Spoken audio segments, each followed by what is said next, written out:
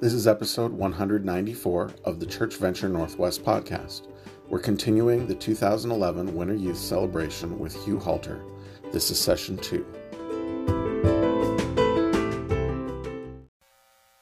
Oh, hey. Hi. Y'all up? You awake? Okay, so I asked for a little, I can't see any of you. Are you all there? Any more house lights at all? I want to be able to talk to you. And if you raise a hand, did I tell you that ahead of time? Like you can raise a hand? You can actually start a fight with me if you want. It would like perk us all up if it starts to get low a little bit. And I had some of you in the hallway asking about my tattoo. So, I don't want to talk about myself, but I did want to. Here, can you see that anywhere? Was in the Middle East, Jerusalem last year, and we were staying in Bethlehem. And around Bethlehem is a 30-foot wall, cement wall, that the folks there built up to keep the Palestinians out of Israel. It's called the West Bank. And inside on that wall, on the inside, is some of the most beautiful graffiti, both religious and political. And this particular one is about 30 feet tall. And down below here was an unbelievable portrait of the entire city of Jerusalem, the old city. And this basically just to me, it just kind of stuck out to me because we were in there, and when you're in the city, you can't find Jesus. And this was a depiction of Jesus basically going, let a ladder back, can I get back in the city? It's really a picture of the incarnation, which is what we're going to talk about tonight. But when you're in there, has anybody ever been to the Holy Lands at all? Okay, just a few of you. Well, when you get in the city, it was kind of interesting. You read all the stories in the scripture. You have images of what you think it might have been like. And when we went in from Amman, Jordan side, down where Moses looked over into the valley, and then we went up into Jerusalem, I was in the van with all these leaders from the U.S., and I remember I went into kind of a trance because I thought, I'm going to actually finally see like this old city. Where Jesus actually walked. And we got in there, and we decided to go up to the Mount of Olives, which is a story many of you know where Jesus, had his trouble with the Roman centurions, and they hauled him in, and Peter lopped off the dude's ear and all that stuff. So I was like all excited to see this, and you can actually, you're 300 yards from the city wall where you can see the whole deal. And we get up there, and I'm all excited, and I expected olive groves and hillside and kind of cool stuff like that. And all there was grave sites, Jewish grave sites. And they build them up above the earth, so they're not in the ground. They're just huge coffins all over the place. And it looks like a big sea of cement. And they built them there because they believe when the Messiah, they're still waiting for the Messiah. When the Messiah comes back, he's going to come back from the east. And so they build their big boxes there so they will be raised first and all that type of stuff. And I was a little disappointed because I had no experience with the Lord there like I thought I was going to. Well, eventually we move into the city, and we go to where maybe some of you have seen the Wailing Wall. It's where a lot of the Jewish people will do a lot of their stuff. And there's little vending areas all over the place.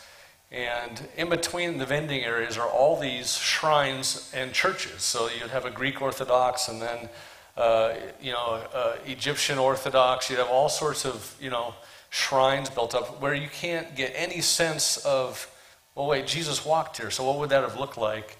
And I found myself getting a little bit miffed. Had some guy that was actually selling like corn dogs in there, and I just thought, it's like not the feel like I was expecting. Well, eventually we went down to what was called the Holy Sepulchre, which is where Jesus was supposedly, that's where he died. That's where he was crucified. And they have, of course, 3 different church services all going on differently. They do their own different style. It's kind of, you hear all the different noises, you get kind of goofed up. Like you can't really have like this cool, quiet moment. And then one of the guys in our party, he goes, hey, because we were being led by a tour, one of them said, hey, come with me. I can actually show you like the actual spot where Jesus died. So I got my undies in a wad and all excited. And so we went down there, went through this little tunnel and up to this little section that was cut out of this rock. And there was this iron door with a little keyhole.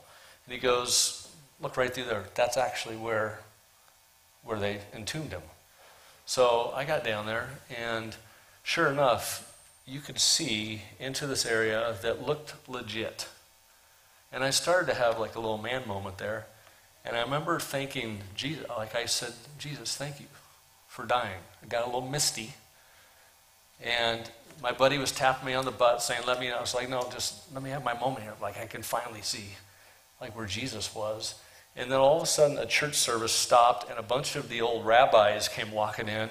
And they were laughing and joking and drinking the extra wine. And one of their rear ends was right in the middle of the key. Like all of a sudden I couldn't see Jesus anymore.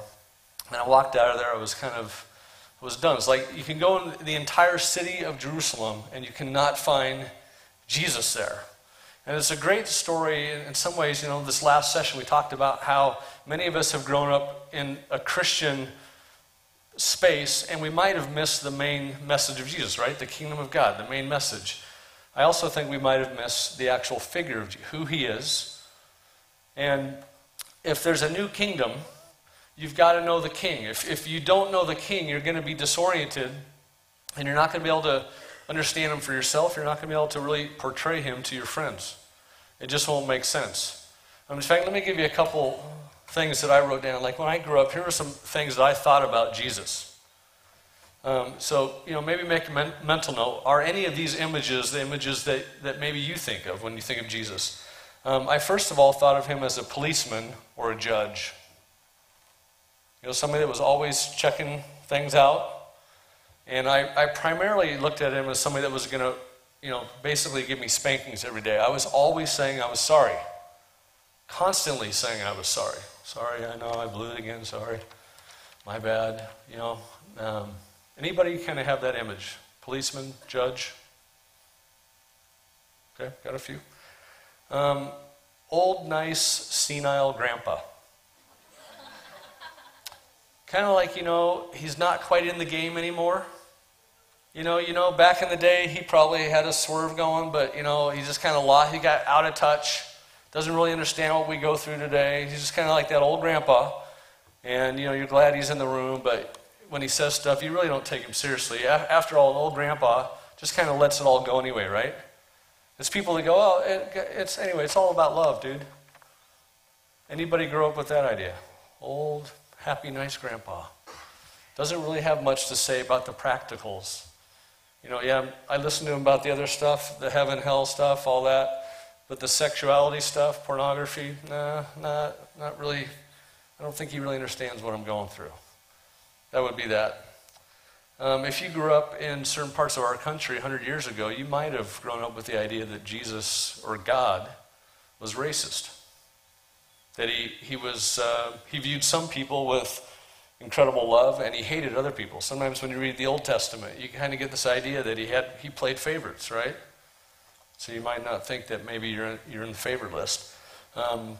Or you might actually think like he's sort of that mean, schizophrenic father on Prozac. My sister was chemically schizophrenic, so she would go from manic, depressive. She would be fine one minute, and the next minute she would flip, and she'd be hallucinating, seeing grizzly bears chasing her in her home. That was really awkward when you had friends over, by the way, so try to avoid that. But just kind of flip-flops. You read him in the New Testament, Jesus seems kind of cool, kind of nice. Old Testament, you just kind of go, what's up? Why so cranky, Take some meds. Like, how you doing with that? Anyway. Some of you've heard Jesus referred to, or God, as your father. Right there, most people go cross-eyed and go, that's a hard image, because I'm not really doing that good with dad. I don't get the dad thing. So Heavenly Father, no, kind of weird. Maybe some of you view him as a screaming coach. I told you about our 0-9 football season. The other thing I remember about that season was our coach. Good guy. I think he genuinely cared about us, but he always would grab you by the face mask, and he would scream at you and spit at you that he wanted to make you better. But it was always a pretty bad experience. Having your neck jerked and being belittled in front of people but with this idea that I got good motives for you, trying to help you. Maybe some of those things have been how you view God. When you see stuff like that, or you read little pieces about God, you will piece together a really jacked up view of who the King is. And it will disorient you. Stuff happens in life and you go, I just don't get it. In fact, there was this guy named Bosco that about a year ago, a friend of mine from Los Angeles asked me if I would perform a wedding ceremony between a Seventh-day Adventist girl and this atheistic Irishman. And I like the Irishman thing, so I'm like, I'm in. Let me help out with that. And it was held on a Seventh-day Adventist compound, and they forbid alcohol because of their religious viewpoints on that. And Bosco's an Irishman. So, he's about to have a wedding. So what's a normal Irishman expect at a wedding? But sure enough, there's nothing there. And I met with the gal. She flew out. He was actually pretty famous. He was in the movies. I actually knew of some stuff that he had done. So I was interested to meet this guy. And his fiance began to tell me about his story back in Dublin. When he was, I think, 5 years old, his family had to move down to Dublin, but they were all from Belfast, and they were some of the families that led some of the revolution. And when Bosco was about 5, his uncle was killed, shot in front of the family. And then about a year later, while Bosco was in his kitchen with his family, they heard a bunch of ruckus outside, and the mom pushed Bosco under the kitchen table and said, "Be quiet." And all of a sudden, some men came in, held Bosco's father at gunpoint, and were threatening his life. And Bosco, he said for the first time ever, he prayed that God would save his father. And didn't. Father died. Bosco was holding on to his puppy dog, trying to feed it milk to keep it quiet. And she told me to this day, Bosco loves the smell of dog's breath. But Bosco that day decided, I'm not going to believe in God. I prayed to him once. He didn't show. I'm out. Still an atheist. So I meet Bosco at the wedding, and this is not to put on YouTube later. Okay? This is just, I took Bosco off the grounds. We were taking pictures. I got him in the Jeep. I said, hey, I'm going to take the groom off for a little gift. And so I had gotten Bosco some little Irish stuff. And I took him off the grounds. We pulled off in the Jeep, and I took off just poured Bosco a little Jameson. And Bosco started to cry. I said, I'm sorry, I should have got you something better. He said, no. He says, you did that for me? I said, yeah, I just felt like that would be important to you today. And then he prayed a blessing over me. And I said, Bosco, I thought you didn't believe in God. He says, I didn't until today. So sometimes things happen in life that disorient us. They shut us off to actually believing that there is a God or that he's something that he's not. And I really want to help you understand what Jesus is like. And the word that I shared in that video, sacrilegious, I want to talk to you about that because that's essentially about a new word I want you all to learn. It's called incarnation. So I told you in the last session that God wants you to be missional, right? It means to be sent. But if you're sent and you're sent without being incarnational, it's actually a bad dream. The incarnation, those of you that how many of you did Advent stuff over Christmas? Advent's where you're trying to prepare for the coming of Jesus. And all that, it's all about the incarnation, that God took on flesh. That's what incarnational means, to take on flesh. I'm going to give you kind of a slide. Hopefully it's there. Nope. Oh, well. There we go. So you see a little baby. That's the incarnation. God took on flesh, became a person, a human being, took on our earth suit. So missional, it kind of is what we lead out with. We go out to the world. But incarnational is how we go and what we do as we go and whether or not we carry on the posture and the life of Jesus. And the point of incarnation, John 1:14 says, and the Word, speaking of Jesus, became flesh, and he dwelt among us, and we perceived his glory. That's the point of incarnation, is that you can cut through all the disorientation, all the false images of what you think God is, and you can get it. So God knew, if I don't send my son, I love the world. For God so loved the world that he gave, that he missional, that he sent his son, that whoever believes in him would not have to perish anymore, but would be able to have eternal life. Okay? John 1:14, the Word became flesh, and he dwelt among us, and we perceived his glory. God knowing that if he just sends you some doctrine about God, you're going to miss it. If he just sets up some shrines, some historical places, you're going to miss it. If you just hear stories about him in church growing up your whole life, if you're Jewish and all you hear about is God, the Messiah is coming someday, guess what? You will miss it. And almost all of them did when the Messiah finally showed up. So the only way to cut through the disorientation is that you can meet somebody face to face and that people would have remembered what Jesus was like. They would have remembered the tone of his voice. He grabbed some disciples, he would walk them around, they would see how Jesus would interact with people, and they'd go, that's not how we would expect a holy man to do that. It was absolutely sacrilegious with everything, and sacrilegious sounds bad, doesn't it? But it's not the same as defaming or defiling or profaning. It's not meant to belittle anything. It's not meant to say, hey, you grew up with that tradition, so screw it. It's not that. Sacrilege is about tearing away religion so you can really see what's really there. And there's some images that I think we've got to tear down. So we're going to do a little bit of that tonight, but I want to now have you walk through some of the scripture with me. This is about Jesus. This is about your King. It's out of Colossians. The Son is the image of the invisible God. So we don't really get to see God, the Father. But he is the image of the invisible God, the firstborn over all creation. For in him all things were created, things in heaven and on earth, visible or invisible. It means that Jesus was there at the time of creation. Okay? Whether thrones or powers or rulers or authorities, all things have been created through him and for him. He is before all things, and in him all things hold together. Remember, first of all, the Son is the image of the invisible God. If you're trying to figure out what God is really like, all you have to do is look at Jesus. Hebrews, in the past, God spoke to our ancestors through the prophets at many times in various ways. And he really did. God sent prophets. He sent people that would give dreams. So you could kind of get a feel for what God was like because really wild stuff was happening. But it stopped. About 300 years before Jesus showed, God stopped talking. People were going, did we miss the whole thing?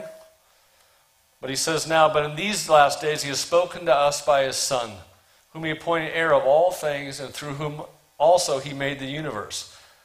Get this, the Son, Jesus, is the radiance of God's glory and the exact representation of his being, sustaining all things by his powerful word. Jesus is God. You're trying to figure it out. I don't get the Old Testament. Just look at Jesus and you will get God. Then John 14:9 says that anyone who has seen me, this is Jesus speaking, anyone who has seen me has seen the Father. How can you say, show us the Father? Don't you believe that I am the Father is in me? The words I say to you, I do not speak on my own authority. Rather, it is the Father living in me who is doing his work. Believe in me when I say that I am in the Father and the Father is in me. You get that point? When you look at things that happen in the church and you go, tired of that crap. So I'm punting, tapping out. You've lost. Because Jesus isn't the church. Jesus is Jesus. When you look at other Christians and they act like you don't think that we should act, and you go, I don't want to be one of those. In fact, my daughter Allie, a couple of years ago, we're riding in the car. She was probably 14 at the time. She actually goes, hey, Dad, just thought you should know, I don't want to be a Christian anymore. I was just trying to play it cool. I figured this is one of those moments. Like I got to act cooler than I'm actually feeling right now. Did you realize your dad's a pastor? I go speak. People think I write books. So if you go out on me, it's going to look bad, But I'm thinking, so I just said, okay, so what happened? She said, I don't really want to talk about it. I said, well, there must be some reason why you don't want to be a Christian anymore. And then she started to share about some of the Christian kids at the high school that had cornered one of the girls that she played hockey with. And they were basically making fun of her because she was lesbian. And I said, okay, I get that. I said, what would you picture Jesus doing? If you picture Jesus being in the hallway with you and watching that and stepping into that, just standing next to you, what do you picture Jesus doing? And Allie goes, oh, I think he would have beat the crap out of.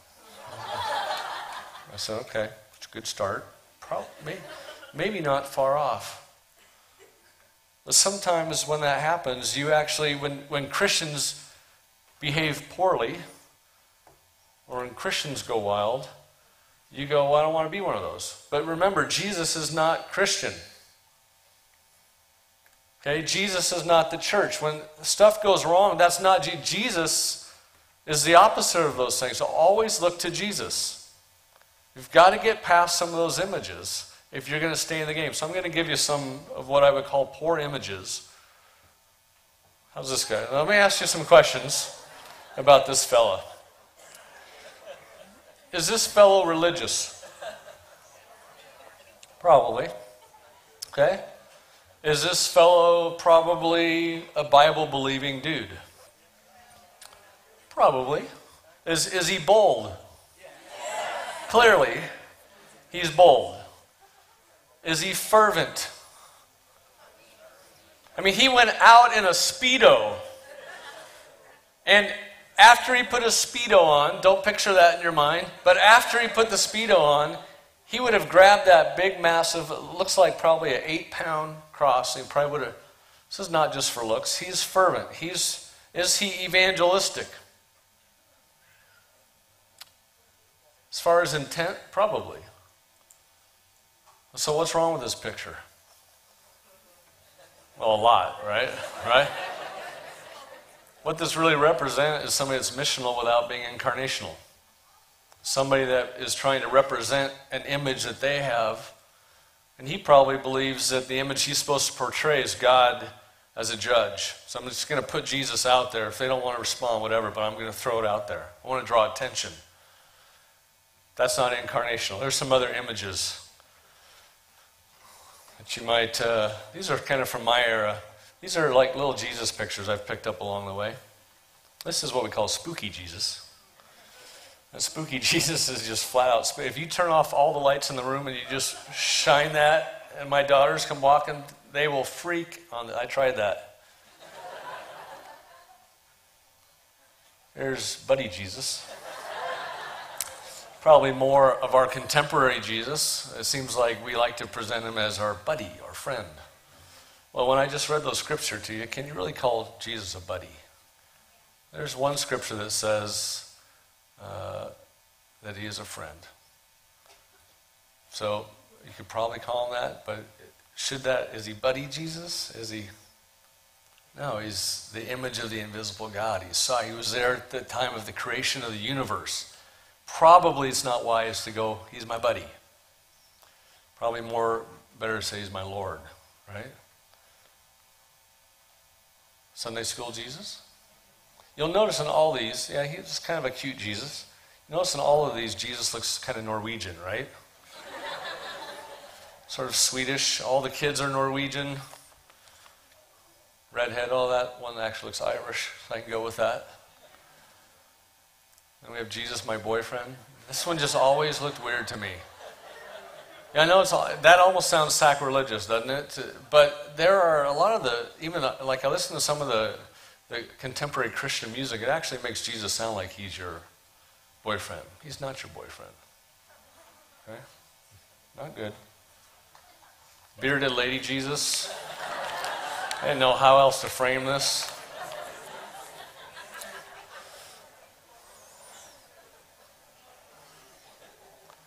Designer Jesus. Look at the eyes on Jesus right there. It's hard to get at the real Jesus. And this is why I want you to take the word sacrilegious really seriously. Because this is a question I'm going to ask you. It's related to this thing, is that most of us created Jesus that we want to create. And if you do that, you will miss him every time. He is not who you would probably pick. When you see Jesus coming on the scene, now put yourself back in those days. Jesus comes and he begins to say things like this. You don't need the temple anymore. Your whole world revolves around worship at the synagogue. He says, actually, you don't even need the temple anymore. You don't need the priests anymore. Well, how would that have flown with you? Not so cool, right? He was a complete lawbreaker. He broke more laws than anybody that you would read about in Scripture. He was the worst one in Scripture as far as behavior goes. So he broke all the ceremonial laws. He let his disciples break all the laws. Remember when he said, hey, Jesus, why don't your disciples wash their hands before they eat? I don't know. We saw them walking through the field. They were grabbing wheat on the Sabbath. Why were they eating on the Sabbath? Well, they were hungry.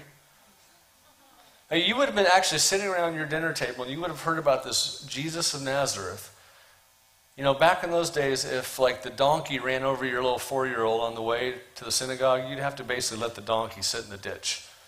And they would have started hearing, did you hear Jesus actually helped that old guy get the donkey out of the ditch? Jesus was absolutely sacrilegious with everything. He also got pissed a lot. He would literally F-bomb the pastors of the day. He'd call them whitewashed sepulchres. Called them all sorts of things. He used a word called raka.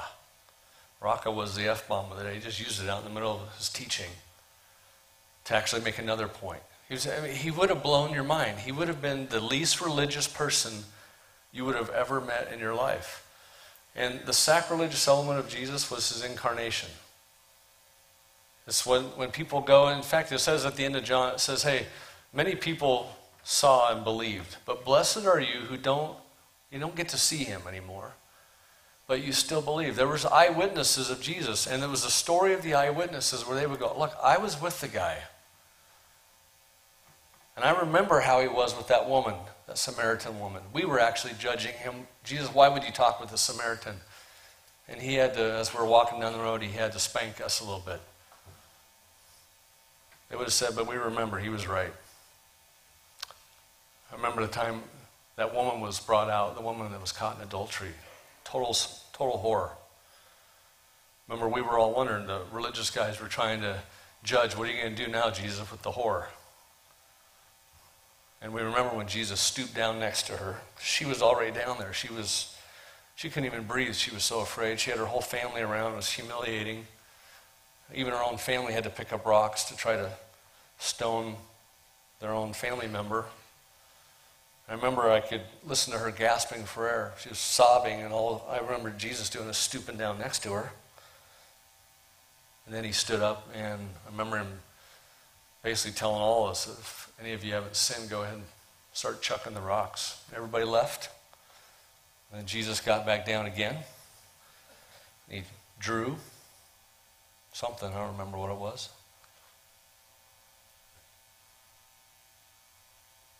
That was what we remember about Jesus. He was like, his friends were the outcasts. His friends were the losers. His friends were the prostitutes. He wasn't like the holy man that we thought. That's the incarnation. That's your king. You like the idea of the kingdom, right? God fixing things on the earth. Would you let Jesus be the king? Would you let the lawbreaker be your leader? Would you let him actually call the shots for you? I know you've got your friends, you do your little small group, your little Bible study together. It's the same friends you hang out with all the time. Would you let Jesus come in and be a part of your small group? And would you go out on a Friday night where he would want to go out? I don't know. I don't know if that would look right. And I'm not sure you will let Jesus be Jesus. There's parents that call my house on nights where there's parties around the high school, and they will ask me if my daughters are going to be there. And my daughters decided after one of their friends was hurt in an alcohol-related accident that they would go to parties. They would go there on mission to make sure that their friends got home. So parents got word of this, and they would start telling, is Allie and McKenna, are they going to be there? We had to make a decision as parents, do we send our kids? And we had to go. They seemed to be strong enough. Yeah, let's send them. Just like I sent McKenna. I applaud her stepping into an abusive situation and getting hurt. Like I applaud that. Because I know that her king can protect her, and her king wants her to do that. You say, well, Hugh, yeah, but I don't want to go. Bad stuff happens at the parties. You got to remember, your king's not afraid of the parties. I know, but there's kids that do crappy stuff. I don't want to be a part of that. I want anywhere. But your king went to those places. Your king hung out with those students. What might that say to you? Are you sure that your God only wants you to hang out with just your friends? If you really think that, I'm not sure if you actually want Jesus to be your king. See, it gets hard because Jesus is sacrilegious. He doesn't care that you're religious. He's glad that you will have your own personal devotion time. He's glad, but if you only do personal devotion times and you only go to church and you only go to worship and you never take on his life of the kingdom, I'm not sure who your God is. If you're not at times afraid to do something for God, I'm not sure if you're following Jesus. Because Jesus, your king, is an adventurer, and he will say, look, here's what we're going to go do. He's crazy that way.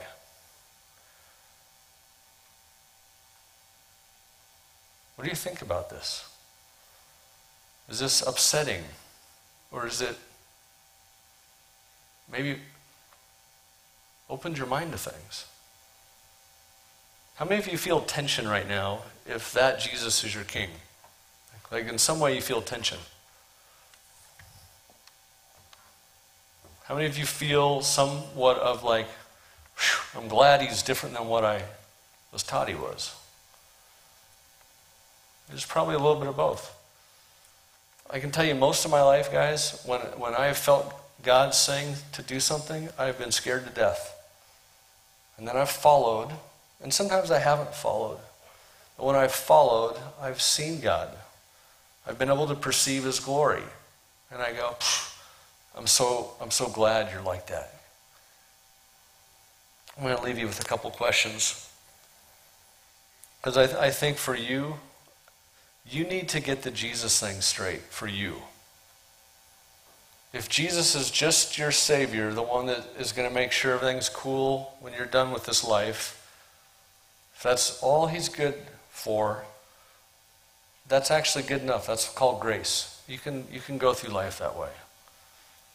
But you will probably at some point in your life, you'll tap out. You go, what's the point of this thing?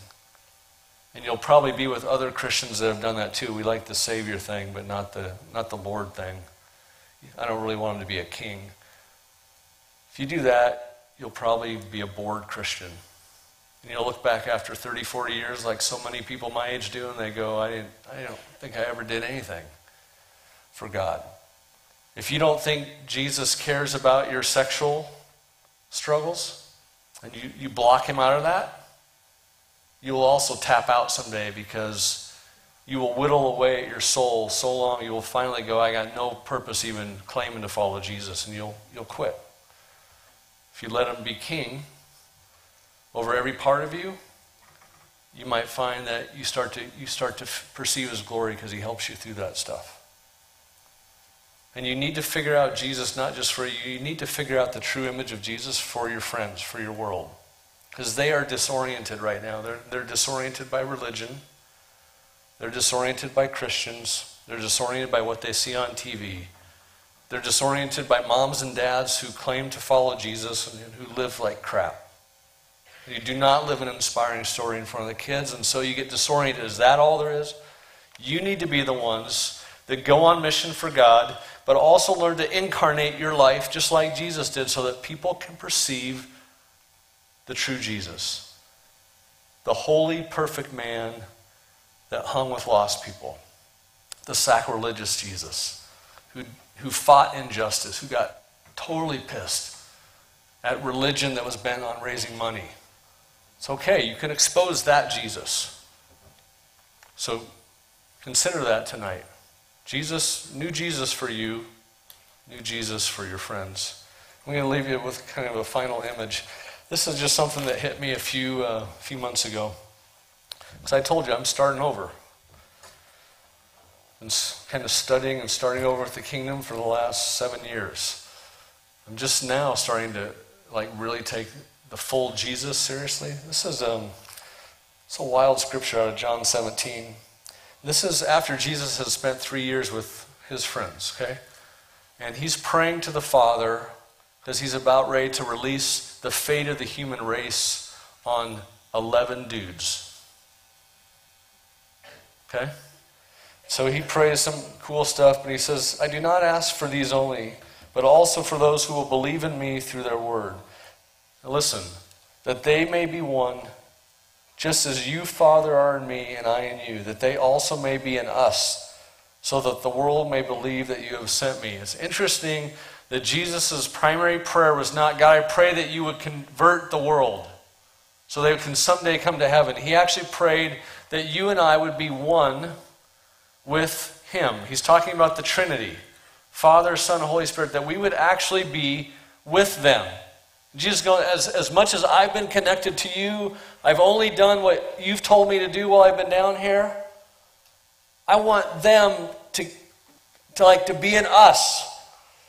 This thing that I feel with you and with the Spirit, I want everybody. It's the conversion. It wasn't just that you would know things about God and go to church. It was that he wants you to be, as he would say later, Paul would say, adopted into the family. That you're brought and your life is now spent learning this beautiful relationship that you have. And it is about your conversion, but it's about your full conversion to actually the life of Jesus. So imagine now you're brought into the family. You have all the privileges of Dad and the Son and the Spirit. You have all the grace. You can screw up the rest of your life and you still are part of the family. And now you're sitting around the table. And the scriptures say that the Father is always at work. He's still working. He's still trying to pursue the world. Still trying to pursue you. And they start talking about their mission out there. And they would say, yeah, I gave you everything. You guys got it. You're good. But I need you in the mission with me. I need you guys at some point in your life to start dropping a ladder into the lives of people that don't know Jesus. And I need you to start, as I lived 30 years without saying a word. I need you to be patient. I need you to drop in for 4 years with that friend. And don't preach at him. Don't try to convert him. Just be like I was with people. I had integrity with my job and my business. Work with integrity. If it's Starbucks or Burger King, I worked 30 years. I didn't say anything. Would you just be a great employee in front of your friends? Would you incarnate? This is probably the talk that I think you're going to struggle with the most.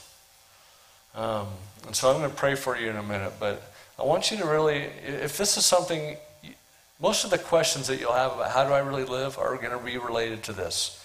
Go on mission? Yeah, I get it, Hugh. We should all go out there. How you go?